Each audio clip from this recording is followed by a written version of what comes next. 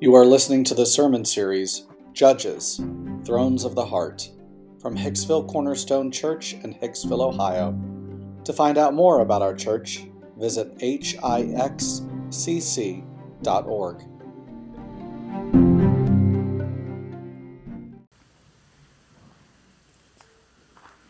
We're going to look at three characters. I've done this before where we just look at the individual characters within a text and see how the characters speak to us. And we're going to begin with Micah.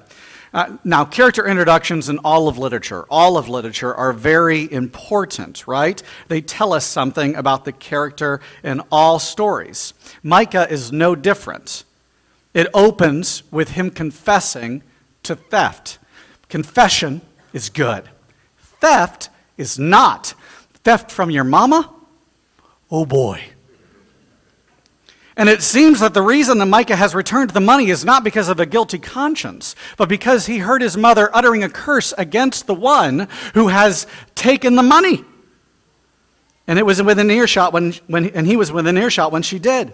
So he's more scared of fulfilled curses than he is of losing his honor.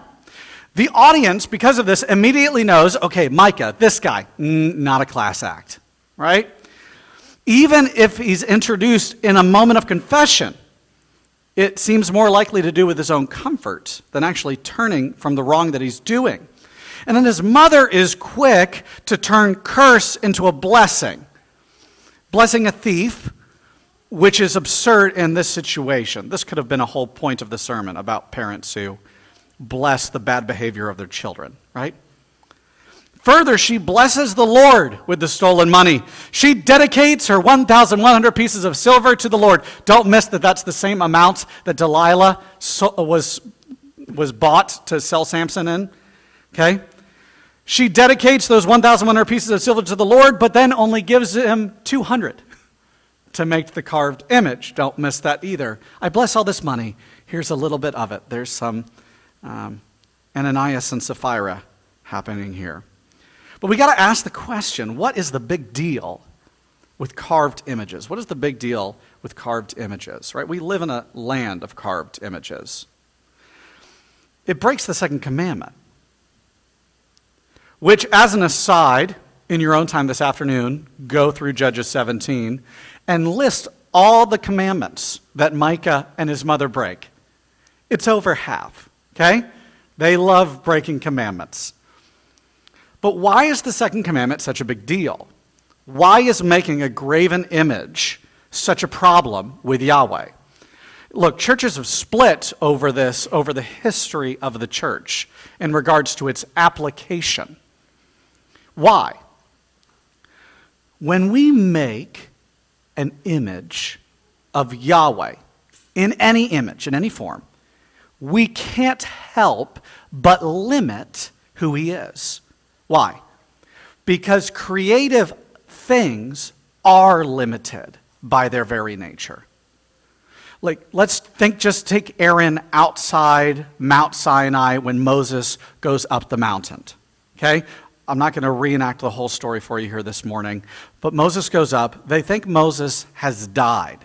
So they immediately go to Aaron and say, hey, let's make a God that we can worship that is tangible.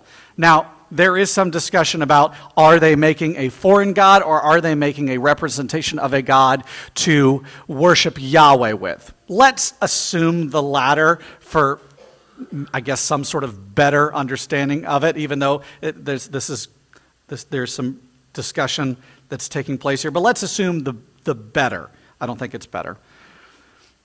But when he makes the calf, the reason he chooses a calf or a bull is because in that culture, that symbolizes power. Good thing, right? But Yahweh is so much more than power. He is holy. He is omnipotent. He is love. He is just. He is omnipresent. He is Alpha. He is Omega. He is so much more than a symbol of power. By only focusing on one side of God, they diminished the other aspects of God, even if it wasn't intentional.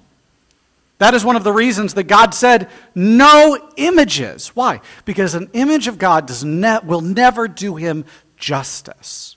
It'll always limit him, because images by their very nature are limited.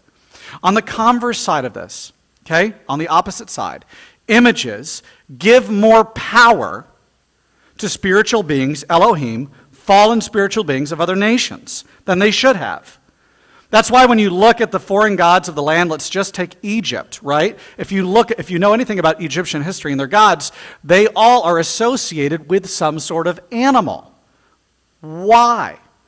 Because they are associating that fallen Elohim entity with the powerful or cunning or giving characteristics of that animal, even though those things aren't true. So what it ends up doing is created images, carved images, elevate false gods, gives them power that they don't have, and it diminishes the power and the nature of the one true God. Do you see how it does both things at the same time? That's why our Yahweh God says no carved images, no graven images.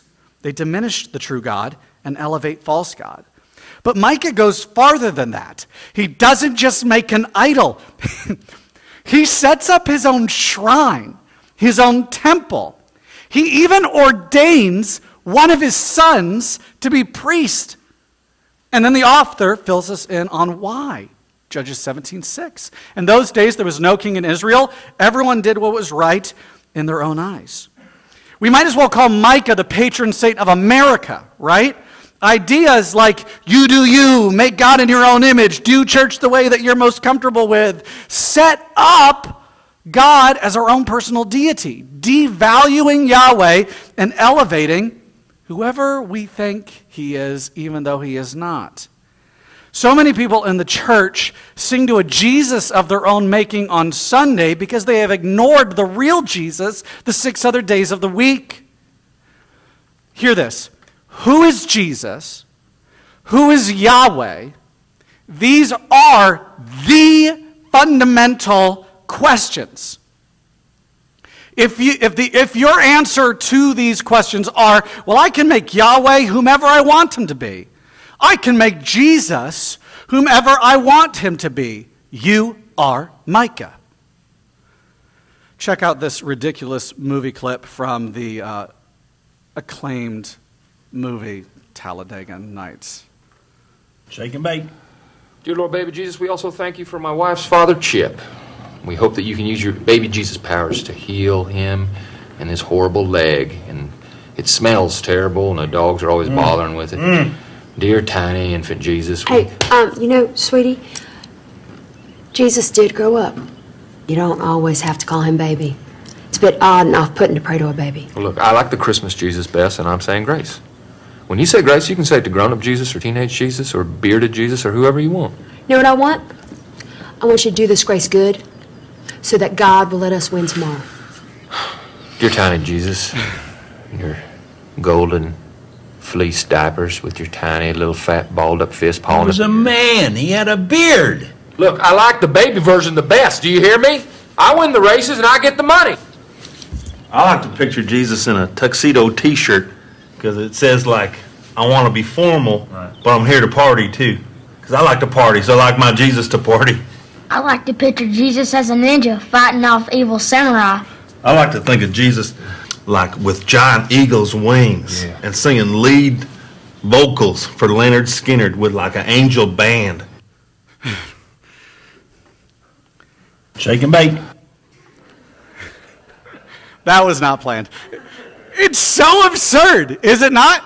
This is so absurd. Yet, you and I are just as easily prone to do this. We will take the Jesus who is all grace and forgiveness and ignore the Jesus that talks about hell more than any other person in the text of Scripture. We'll take the Jesus who is gentle and lowly, but not take the Jesus who is flipping over tables in the temple. Some of us love that Jesus, right? We love the flipping over tables in the temple Jesus. We add a little WWE intro music to it, and then we focus on those moments that he's calling the Pharisees names, right? Yeah, we like that Jesus. And some of us like that Jesus, but they ignore the Jesus that actually comes alongside Pharisees that have questions, like Nicodemus and John 3, and leads them to who he really is. We make a bull of God, just as Aaron did. We have American Jesus, we have hippie Jesus, we have battle Jesus, we have lamb Jesus, we have sweet baby Jesus, we have Jesus in a tuxedo t-shirt. But some of you have not met the real one. That's my fear. Do you know the real Jesus? Or are you too busy setting up your own church experience to meet him? This brings us to the Levite, because we're going to see him do the exact same things here. So let's talk about the Levite. I was telling Jack this. If I ever teach at a pastor's conference, I'm coming back to this guy. He is a warning, right? We're going to recount what we have read already with Micah and the priest, and then we're going to start weaving in the next chapter as well. The Levite, someone who's a priest by trade, is sojourning in the land. Here's another way of saying it. He's homeless. He's left his home in Bethlehem. Now, this could be for two reasons. Let's give the guy the benefit of the doubt. Two reasons he could have left Bethlehem. One, the people in Bethlehem are not caring for their priests. We already know from the book of Judges that many of them are already ignoring the law, which tells them that they are to care for their priests in their community. So maybe he's just leaving Bethlehem because the people aren't doing what the people are supposed to be doing. Or, number two, second option, it wasn't enough for the Levite. Bethlehem's a small city. He wanted more power, more prestige, more money. We don't know this until later in the story. But based on his actions in chapter 18, it seems that he's very interested in upward mobility. The Levite is suddenly a priest of a single individual family, ordained by a single individual who is not a priest, paid by a single family, clothed by a single family. This is a great gig. But notice the response from Micah. Micah 17:13. Then Micah said, "Now I know that the Lord will prosper me because I have a Levite as a priest." Oh boy. When I was young, I used to enjoy the gumball machine at the grocery store. Okay? Now the gum was subpar, but for a quarter, that gum was mine. And it was cheaper than the candy cigarettes from the guy in the music van that toured the neighborhood, right? My childhood was awesome. When we'd get done at the grocery store, if I was good, I don't know if it was you, Mom, or if it was Grandma. It might have been Grandma. They would give me a quarter, right? And I could put that in the gumball machine, and my mouth was full the whole way home. Now that I'm saying that out loud, I wonder if that was for your benefit or if that was for my benefit. But if I tried to put in a nickel, no gumball. A dime, no gumball. A penny, absolutely no gumball. But if I put in the right amount, I got the gum. Micah is treating Yahweh like a gumball machine. I got a priest, God. Now I get the blessing. God is not a gumball machine. God is not a gumball machine. Notice what Micah and the Levite has done. Micah has broken God's laws. He's created a carven image. He set up a shrine where there should be no shrine. The temple is in Shiloh at this point. He's supposed to go to Shiloh to worship. He has made priestly garments. That ain't his job. He has ordained priests. That's not his right. And he calls it worship. And not only that, he says, because of my creative worship practices, God will bless me. And the Levite is not better. He is working for silver. If you read the Hebrew, the innuendos in the text make that abundantly clear. A proper priest knows the Torah, and the Torah says no carven images. You don't worship in your home. The worship center's in Shiloh. You don't have a personal priest. The Levite should be condemning this man. Do not do these things. You dishonor your family and you dishonor your God as you do these. But he will trade the truth for a quick buck so quickly. Micah and the Levite have lost their minds. lost their marbles in this story, or lost their gumballs. Look, we can't just do what we want, throw a Christian sticker on it, and call it worship. We can't just do what we want, throw a Christian sticker on it, and call it worship. God spends books giving us the way in which He's desired to be worshiped. We don't get to decide the manner in which we worship God. Let me make this clear. We don't get to decide the manner in which we worship God. Now, let's say you go to a party of a kid, and you give that kid, you make him a nice chocolate cake. You buy him a karaoke machine and a used car. You clearly really love this kid, right? You guys would love this. Teenagers in the room, you would love this, right? It's a great gift. Here's the problem. You know the kid is allergic to chocolate, and he's 4. The karaoke machine and the car are useless. But we treat God the exact same way. We say, well, if I worship Him, at least with the right heart, He'll accept my act of worship. Now, yes, God very much wants the right heart. But He doesn't want you to steal for the glory of God. He doesn't want you to commit adultery to the glory of God. He doesn't want you to break God's laws to the glory of God. Now, some people will hear this and be like, but I put so much effort into the chocolate cake. And I even bought the insurance to go along with the car. God wants worship that reflects His very character. Or where do we find His very character? It's summarized in the law, the 10 Commandments. It reflects the very character of God. Now, we've talked about this in the 10 Commandments before, but it bears repeating. God is not in the business of just giving people lists. It's not about a list. Those 10 Commandments reflect who God is. And when we do those things, we worship Him with our actions by reflecting His character back to Him. Think about it. Put no other gods before Him. Yahweh's the best. Honor the Sabbath and keep it holy. God is a God of rest. Honor your father and mother. God is a God of honor. Do not commit adultery. God is a God of commitment. Do not lie. God is the God of truth. Do not murder. God is the God of life. They all reflect His very character. You get the point. And it's the same way we worship. That's why so much time is spent explaining to the nation of Israel how they are to worship Him. Now, we are not Israel. The church is engrafted into Israel. But the Bible makes clear how we are to worship Jesus. I'm going to summarize it. We could clearly do a whole sermon on it, but I'm going to summarize it here, as Jesus summarizes it to the woman of the well in John 4. But the hour is coming and is now here when true worshipers will worship the Father in spirit and in truth. For the Father is seeking such a people to worship Him.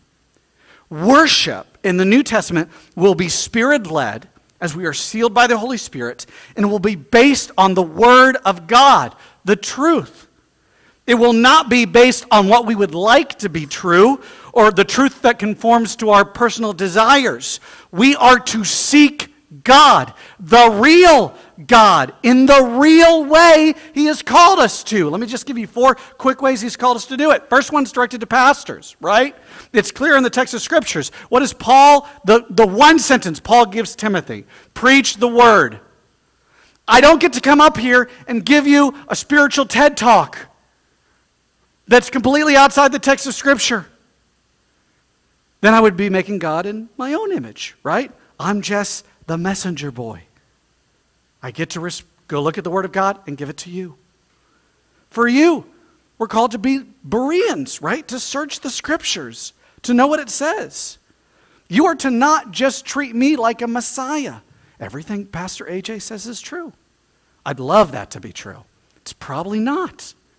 So you get to go home and you get to look at the text and you get to make sure that what I'm saying is right. And then if it's wrong, you go to the elders and say, look, you got to talk to this guy. He's way off the rails. Okay? We're called to be a people of prayer. How much time do we pray for our neighbors? We will not see our neighbors come to Jesus unless we are praying for them. We won't. It's the first step to evangelism. How are you praying for your neighbors? The ones you don't like too. Let me make that clear. Not just the ones you like. Those are very easy to pray for. Pray for the ones you don't like too. And then, are we evangelizing? Do we share the gospel? Do we treat the Great Commission as the Great Commission or the Great Suggestion? It's the commission. And now this leads, right? And now our story moves back to macro. We've focused on Micah and this Levitical priest, and now we're going to see how those same principles, those same dangers, now affect a whole nation and a tribe. We're going to see it in the Danites. The Danites have not conquered the land the Lord has given to them. So what do? Before they conquer land, they send spies into it. Okay? Now, this should be a callback to anyone reading the text. They're doing the same thing that Joshua and Caleb did back in the book of Numbers. The 5 spies, on their way to spy out the land, bump into Micah's priest from the previous chapter. They know him. The text doesn't tell us how they know him, but they know him. And they ask the priest if they will find success on their journey. The priest responds with this: "Go in peace. The journey on which you go is under the eye of the Lord." Bold statement. We're going to come back to that in a second. They go to the land of Laish, a peaceful people who the land blesses. It's very different from what we see when Caleb and Joshua go into the land. The spies return, tell their leaders that the land is plentiful, so they gather up a posse. That's how we talked about it in Texas. They gathered up a posse, 600 other Danites, head out to the land. They stop at Micah's house on the way again. And the spies who are in the army fill in the leaders of that Micah has a fine shrine and that they should take it. And not only should they take his things, they should also take his priest. And so this is what they say to the priest. It's an offer they can't refuse. And when they went into Micah's home, they took the carved image, the ephod, the household gods, and the metal image. The priest said to them, "What are you doing?" And the Danites said to him, the priest, "Keep quiet, put your hand on your mouth, and come with us, and be to us a father and a priest. It is better for you to be a priest to the house of one man, or to be the priest to a tribe and a clan in Israel." The priest, it says in the text later, was glad to leave. Micah and his neighbors, they chased down the Danites, but they soon realized that they're way too strong for them. So they put the swords behind their back, right? We're just playing. The Danites very much threaten them with their lives. Micah, in the process, literally loses his religion. The Danites fall upon the people of Laish, who are described as quiet and unsuspecting. Kill them all. And they build a city there. Now let's cover this up to this point in the story before we get the big reveal at the end. Oh, that's a big reveal. Hope you're excited, okay? Here's up to this point in the story. The land promised is not theirs. The land promised is not theirs. Dan has been given a promised land by Yahweh God. God said, "Go take this land." And Dan, for whatever reason, was like, we don't like that land. And so they started scouting out land that they might like better. And they said, "We want to take this land." And so they found a priest who would tell them the very desires of their heart that they wanted to hear, that would encourage them on their endeavor, and then they killed what seems like in the text, innocent people, so they could have the land. And they used the Lord's name in vain by telling them that this is all from Yahweh. They take the land that is promised to them only by a priest who is disobeying God. This is a tribe born into God's people Israel, but who now live outside God's land, do not listen to God's word, and worship him in a way entirely at odds at how he's commanded. The tribe of Dan has literally marched their way outside the promises of God. The nation of Dan is absent from the list of tribes of Israel who are in glory in Revelation 7. They're not there. You see, the religion of the Danites ultimately failed them. The religion of the Danites ultimately failed them. Why? Because it was based not on Yahweh God, but whatever God sat on the throne of their heart. Hear this. This is a warning too. For their lifetimes, this seems pleasant. They get to enjoy the land. They get to enjoy the worship that they're created. Depending on how you interpret verse 20, it seems like they don't bump into issues for the next 500 years. They are at peace in this life. But it's clear from the rest of Scripture that they are not at peace for the rest of eternity. Now let's look at Micah 2. We can't forget him. We spent so much time seeing the founding of his own religious practices that we would be remiss if we didn't see their destruction too. Look, they're gone in a snap. Literally, it's like 4 verses. Bye-bye, shrine, priest, everything gone. Now let's contrast this for the last 14 chapters we've covered. What happens with Yahweh God? He uses the worst people. Not to rescue himself, to bring him glory and to save his people. That's how Yahweh God functions. The gods that were created by Micah, he has to defend them. Please don't take my gods. They're mine. They're really precious to me. They're precious to my mom. You want to meet her? She's really nice. She'll put a curse on you if you don't do it, right?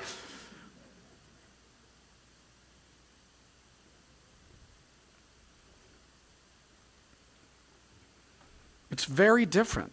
The God of Micah's needs Micah's protection. And in the end, neither of them are left with much. You see, the man-made religion of Micah ultimately failed him. The man-made religion of Micah ultimately failed him. As all man-made religions do. But what of the Levite? Even by our standards, it seems like things worked out for him. He's got a sweet job. He's got so much power and prestige in a new land that's really nice. He has his own shrine. All good things for this guy. But the reveal at the end of chapter paints a whole different picture for the past 2. Let's look at Judges 18, 30 and 31 real quick. And the people of Dan set up a carved image for themselves. And Jonathan, the son of Gershom, son of Moses, and his sons were priests to the tribe of the Danites until the day of the captivity of the land. So they set up Micah's carved image that he made as long as the house of God was at Shiloh. So it was a competing temple there. What's the big switch? This is the wrong line. It's the wrong line of priests. The reason he was sojourning in the first place is because Bethlehem wouldn't give him a priestly job because he's from the line of Moses and not the line of Aaron. It's supposed to be the line of Aaron that are the priests. Further, this guy should know better. He's the grandson of Moses. He probably met the guy. And he went, no, I don't like that limitation from the Lord. I want to be a priest just like the line of Aaron. And in some ways, he does get exactly what he wants. It's kind of a telltale sign to us in America where we get exactly what we want that ultimately lead to our destruction. Jonathan and his sons will go on ministering idolatrously. I don't know if that's a real word or not, but you're welcome. Worshiping the Lord in name, but not in truth. You see, Jonathan's gods, that's the Levite's name. We're introduced to that at the end. Jonathan's gods, his work, his finances, his glory, they ultimately failed him. Here's what's even more terrifying to me. It's clear from the text that they ultimately fail his children too. His decisions impact his ancestors for hundreds of years. And it leads to their destruction as well. Because they worship God in name and not in truth. They don't worship the real Yahweh. They just call something Yahweh. And it limits him. You see, this whole situation, the summation of this whole section is found in Judges 18:1. It's said over and over again in the epilogue. In those days, there was no king in Israel. You could argue, I think well, that the whole of the Old Testament, they're looking for a king to lead them. A word from the king to guide them, a king to redeem them and bring them victory. And the New Testament, at the very beginning, answers that quest by offering them a king, which ironically the nation of Israel kills. They kill the very king they were looking for. And the epilogue to Judges is a reminder of how far we can descend apart from Yahweh, apart from His Word, apart from His law, apart from Jesus. We can descend into madness. Just look at where our country is today. Look at the crazy things that are happening on the news. You can literally turn on crazy 24/7. Thank you, 24/7 news cycle, right? You have social media. You can have two crazy, one on a big screen, one on a small screen at the exact same time. Don't tell me that doesn't have to do with the spiritual decay. About people calling Yahweh something that He is not.